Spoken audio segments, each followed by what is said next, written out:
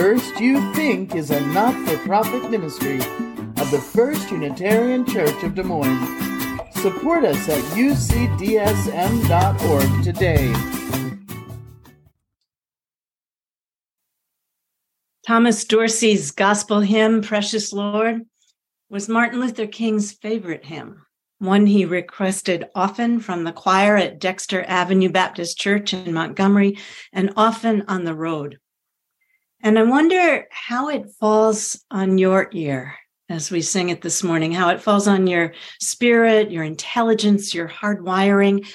Not only the literal image of a big, strong God with big, strong hands reaching down to help you, not just the theocentric theology, but also this unabashed expression of dependency, the acknowledgement of limitation, imperfection, exhaustion, despair. I am tired.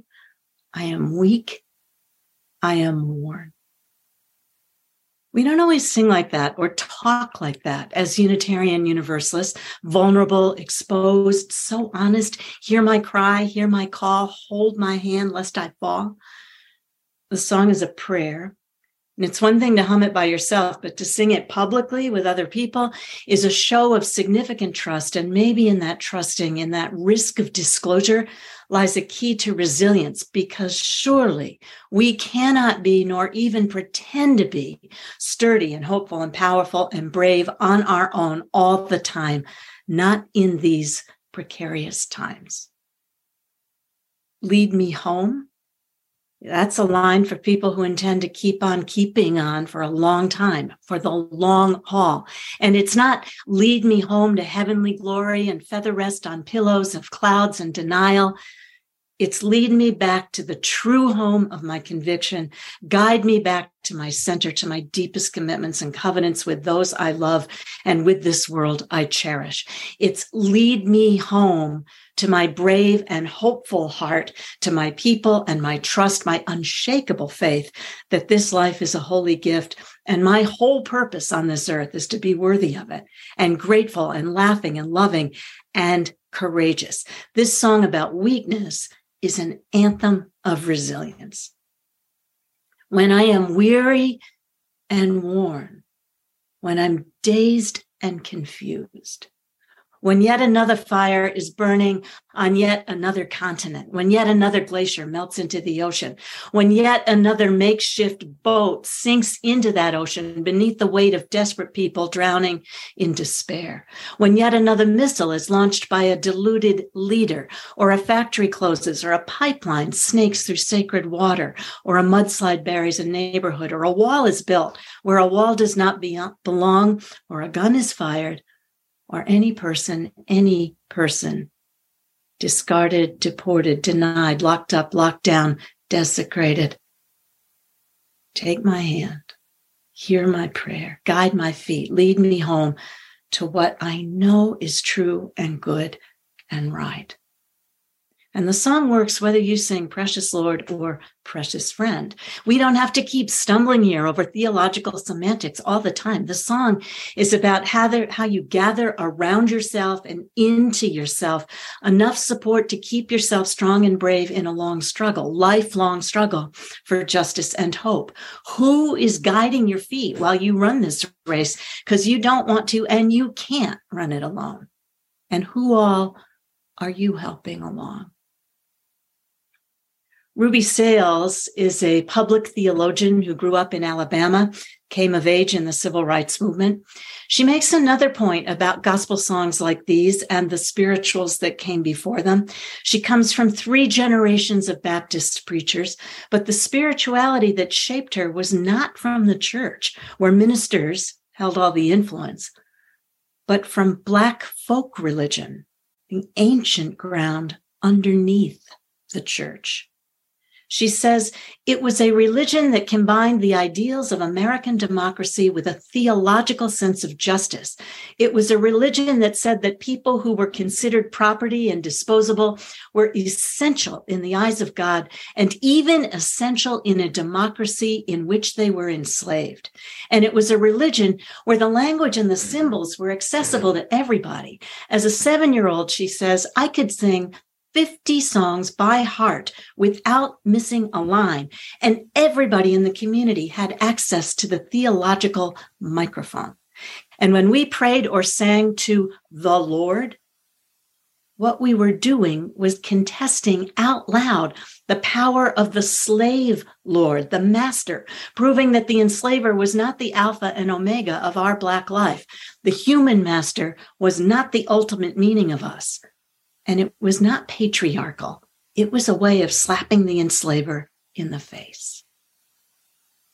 What takes your hand and leads you home is something way larger than fear, no matter what you call it. The King holiday that we observe tomorrow is not about nostalgia. It is not about larger than life-size heroes who marched across the nation's stage 60 years ago, singing songs and righting wrongs with the mystical force of legislative lightsabers before they faded into statues and commemorative postage stamps, having eradicated racism as if it were a strain of scarlet fever, inoculating future generations against this quaint, unpleasant sickness of a distant past. This cannot ever be about nostalgia, because while some things changed, significant, world-shattering, redeeming, gleaming things, yet other things didn't change, and they won't, not soon, not in our lifetime. Some things have definitely changed for the betterment of all of us, the moral and tangible benefit of everybody, and other things, deeper causes, insidious ideas, have mutated and festered and gone underground or exploded in ways that nobody could have foreseen in 1964 or 1864 or 1619, when the first ship landed bearing prisoners in chains, kidnapped children and babies and adults from Africa, bound for the concentration camps euphemistically called plantations. The core idea that made that voyage possible is still alive among us and within us and around us, and its name is white supremacy. The church exists to illuminate a different core idea. And by church, I'm talking about the Baptist Church of Ruby Sales and Dr. King, but also about the Unitarian Universalist Church, this one, which exists to illuminate a different core idea. The church exists in order relentlessly, unceasingly, unblinkingly to be about the work of dismantling the architecture of white supremacy, which is the founding premise of our country and which we carry in our bones. So it's no wonder we get tired and weary and worn, which is why it's sometimes good to sing about the precious friends and faith that hold us up and hold us accountable and hold our hope when we're tempted toward exhaustion or despair. From James Baldwin, famously, these words: "Not everything that is faced can be changed, but nothing can be changed until it is faced. Most of us," he said, "are about as eager to change as we were to be born and go through our changes in a similar state of shock. Any real change implies the breakup of the world as one has always known it, the loss of all that gave one an identity, a sense of the end of safety. It's only when we're able," he said, "without bitterness or self-pity, to surrender a dream we have long cherished or a privilege we've long possessed, that we're set free. We have set ourselves free for higher dreams and greater privileges." A greater privilege than the doctrine of white supremacy we've inherited. What could that be? What would that look like? Earned privilege, shared privilege. It would look like an inalienable right to life, liberty, and the pursuit of happiness. It would look like affordable and universal health care and a dignified, guaranteed living wage, a radical and long overdue reconsideration of capitalism, the eradication of racial profiling everywhere, and especially in schools and among the police. It would look like the dismantling of the carceral imagination currently imprisoning so many millions of young Black men, and because the interdependent web of all existence is exactly that, interdependent. Because my survival depends on your survival, depends on everybody's survival and their thriving, it would not look like the bill introduced last week in the House of Representatives in Iowa, the Don't Say Gay bill, banning instruction in the public schools on gender identity and sexual orientation, or the companion bill barring the affirmation in schools of preferred pronouns without parental consent, bills mirroring recent transphobic pronouncements by the Iowa Roman Catholic Archdiocese. And let's be clear, transphobic means trans dangerous, literally life-threatening to trans children, trans youth, trans adults. It would not look like that. Not everything that is faced can be changed, said Baldwin, but nothing can change until it's faced. He went on, one must say yes to life. Embrace it wherever it's found. And it's found in terrible places, for nothing is fixed forever and ever. It is not fixed. The earth is always shifting. The light is always changing. The sea does not cease to grind down the rock. Generations do not cease to be born, and we are responsible to them because we're the only witnesses they have. The sea rises, he said. The light fails. Lovers cling to each other, and children cling to us. The moment we cease to hold each other, the moment we break faith with one another, the sea engulfs us and the light goes out. The King holiday is about a recommitment to holding each other, keeping faith with each other as time goes on. Each other meaning everybody. Congressman John Lewis told this strange and wondrous story many times, the one Heidi shared with you about being in a mighty storm when he was 4 years old with all of his cousins and his aunt Saniva. They were all outdoors when the sky got dark and the wind was wild, and she called them in, and a hurricane or tornado shook the wood frame house so powerfully that they could see the floorboards peeling up from the dirt below as if it were a tent. They were terrified and they thought to scatter, but instead they joined their hands and all their weight walking toward the spot to press it down. And then they walked the other way when another corner threatened to rise up. And they kept on like that, walking hand in hand, stomping all their feet until the storm died down.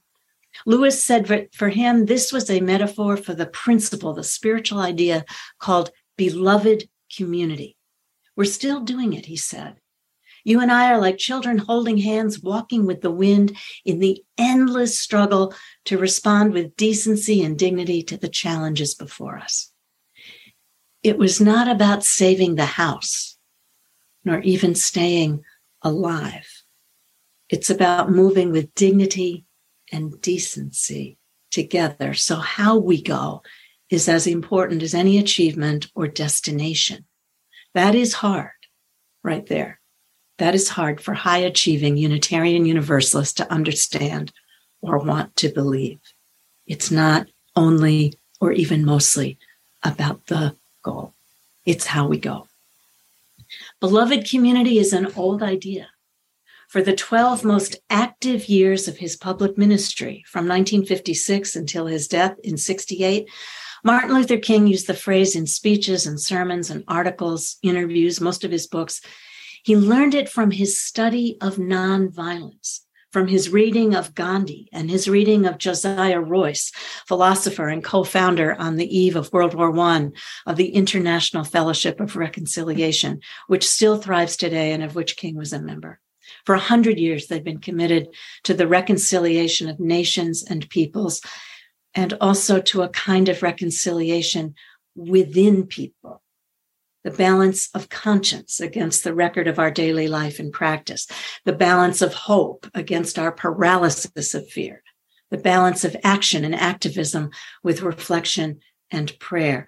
The beloved community was not a goal or destination. It was not any kind of idealistic Christian utopia, but a way of being in yourself.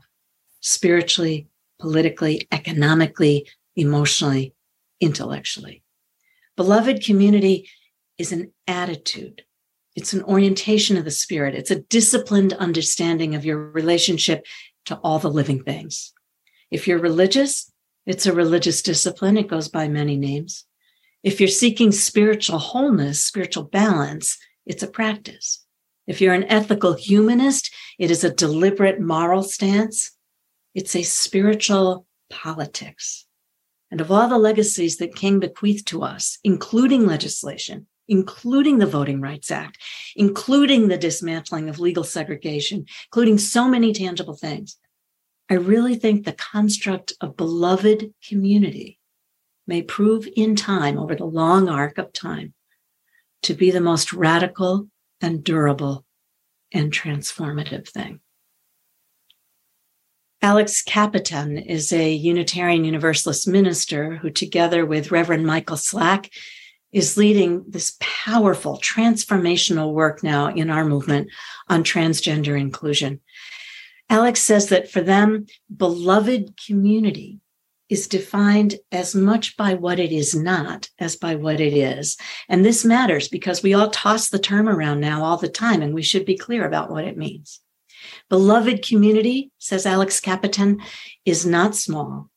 It is not an enclave of safety. It can't be a gated community or one with a door or any barrier at all. So a congregation cannot technically be a beloved community because a congregation can never include everybody, and nor does it intend to. A congregation intends to be one intentional circle among and connected to many, many others. So a church like this can practice beloved community and live by and lean toward its intention. But the beloved community is something way bigger. It's the widest circle of inclusive love you can imagine, embracing ancestors, descendants, all of us. And it cannot be homogeneous in any way. No single voice or party or denomination can own it. It intends a welcome so wide that everyone in the sphere has equivalent standing. And the power derives from the risk of pluralism. For this reason, beloved community is never devoid of conflict, but it's brave in the hard work of listening and forgiveness, the hard work of working it out, no souls overboard. Ruby Sales talked about slapping the master, but she meant slapping down enslavement, not hitting somebody. Anger flares, righteous outrage. And the community is strengthened thereby if everybody stays at the table, learning and growing together. And the goal is never to destroy your opponent or cast them out, but to stay in the struggle till love wins, which means your whole life. It's not easy, as we know from living in close quarters all the time with our families, our coworkers, our neighbors, our congregation. It's not easy in this cultural moment, when vicious and violent dehumanization is rampant on social media and other media and in real life space. When a reporter asked John Lewis once what beloved community looks like in real time, he says, that would look like a country at peace with itself, peace among the people and peace inside each person. It means that every action has that goal in mind, and that's what makes it so hard and so holy. John Lewis had his skull fractured at Selma by white people on horses with batons, white police on horses. Another time in Mississippi during the freedom rides, he was beaten unconscious and left to bleed to death under a bus. Another time he spent 40 days in a Mississippi jail. Nobody knew where he was nor what was done to him there. But still, till the end of his life, he spoke about nonviolence as the central tenet of his life. Ruby Sales' life was changed when at age 17, she was standing on a sidewalk and a white man pointed a gun at her. She didn't see it, but another white man did, a young Episcopal divinity student. He leapt in front of her and he was instantly killed by the bullet. Her life as a Black woman, her Black life, has been defined, therefore, by her relationship in a single second to two white men. And at age 75, she's still talking about the holy imperative of right relationship and love. In an interview with Krista Tippett, Ruby Sales talked about how in the years following the heyday of the civil rights movement, people, Black people, white people, lost track of its intention. She said, we've all misrepresented or misremembered that the movement was not essentially about jobs, positions, status, nor even desegregation. These things mattered, obviously, but, quoting her now, when King talked about the mountaintop, he was talking about a higher level of consciousness, an existential shift in how we hold ourselves in relationship to each other and God and the mystery and the eternal. The movement got materialized, she said, and the next generation went out brightly expecting integration everywhere when what was needed and wanted was community, a redefining of sacred relationship. And it was hard for people then, it still is, Black people, white people, not to feel disappointed or defeated, tired, weak, and worn. We've already done that 30, 40 years ago because our country lost track of the ultimate goal, which was and remains a spiritual goal. Ruby Sales says, I got involved in the Southern Freedom Movement not merely because I was angry about injustice, but because I love justice. So it's where you begin your conversation. Most people begin, she says, with, I hate this, I hate that, but they never talk about what it is they love. So I think that what we have to begin is to have a conversation that incorporates a vision of love with a vision of outrage, and I don't see those things as being against each other. She goes on, I grew up in this folk tradition that positioned us to stand against the wind of American apartheid. Our parents were spiritual geniuses who created a world and a language where the notion that I was inadequate or less than never touched my consciousness. I grew up believing I was a first-class person. Why not? Our parents were spiritual geniuses who taught us something serene about love. Hate was not anything in our vocabulary. I knew and I know I can't control this world, but I can control myself, my internal life, and you will never coerce me into hating you. No coercion into hate, no spiral to despair. Your inward life is yours alone to cultivate and cherish. Your life in community is held safe by the bonds of history and hope, which are larger than you, stronger than you, and more various and variegated than your own small, thin strand and singular perspective. You are part of, an essential part of, not just a party or a family or a congregation or a movement, but the beloved community, which is a radical and revolutionary household. And when you are weary and worn, and when the weight of war and greed and ignorance and arrogance and devastation all around presses in from every side, rises like the waters, other hands will reach for yours. Other feet will hold the fragile house of hope secure to the foundation. Other voices take the song till you're strong enough to sing again, and then you find your voice and you let the others rest. This is what we need to honor on the holiday tomorrow, this spiritual inheritance of wisdom, power, hope, and love for the long haul. Barbara Kingsolver, novelist, poet, reminds us how holy and hard and gritty this is. Her poem is called Hope, an Owner's Manual, and this is about religion for the long, long haul. Look, you might as well know this thing is going to take endless repair. Rubber bands, crazy glue, heartstrings, sunrise, all of these are useful, also feathers. To keep it humming, sometimes you have to stand on an incline where everything looks possible. On the line you drew yourself, or in the grocery line, making faces at a toddler secretly over his mother's shoulder. You might have to pop the clutch and run past all the evidence, past everyone who's laughing or praying for you.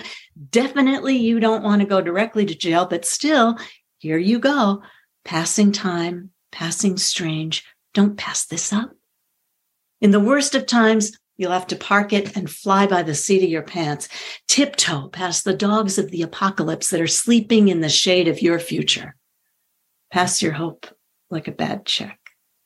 You might still have just enough time to make a deposit. And if somebody says your money or your life, you may have to say life and mean it. For just a moment, we'll hold silence together.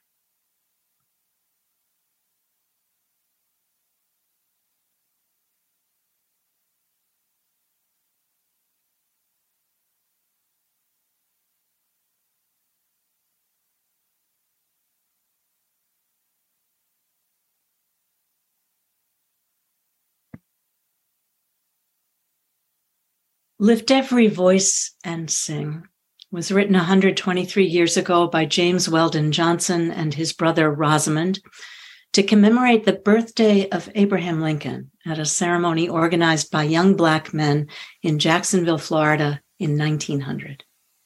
James Weldon Johnson wrote, "The song was sung by a chorus of 500 colored school children." So I just want to stop there and have you imagine that. Shortly afterwards, he said, "My brother and I moved away to New York, and the song passed out of our minds. But the school children of Jacksonville kept on singing it, and they went off to other schools and sang it. They became teachers and taught it to more children. Within 20 years, it was being sung all over the South, and today it is popularly called the Negro National Anthem.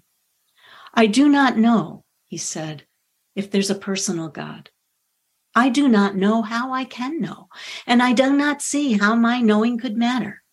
What does matter, I believe, is how I deal with myself and how I deal with my fellows. I feel that I can practice a conduct toward myself and toward others that will constitute a basis for an adequate religion, a religion that in the midst of pain, joy, frustration, and bewilderment may yet comprehend spirituality and beauty and happiness for everyone. The lines of this song repay me," he said, "in an elation of almost exquisite anguish whenever I hear them sung by Negro children." This is not an easy song to sing. The music is difficult and strange. The words are difficult, as they must be, to hold both the history and the hope of the people. It's not our song, most of us here. And so we sing with the humbleness and the deep reverence of guests in somebody else's sacred space and sacred history.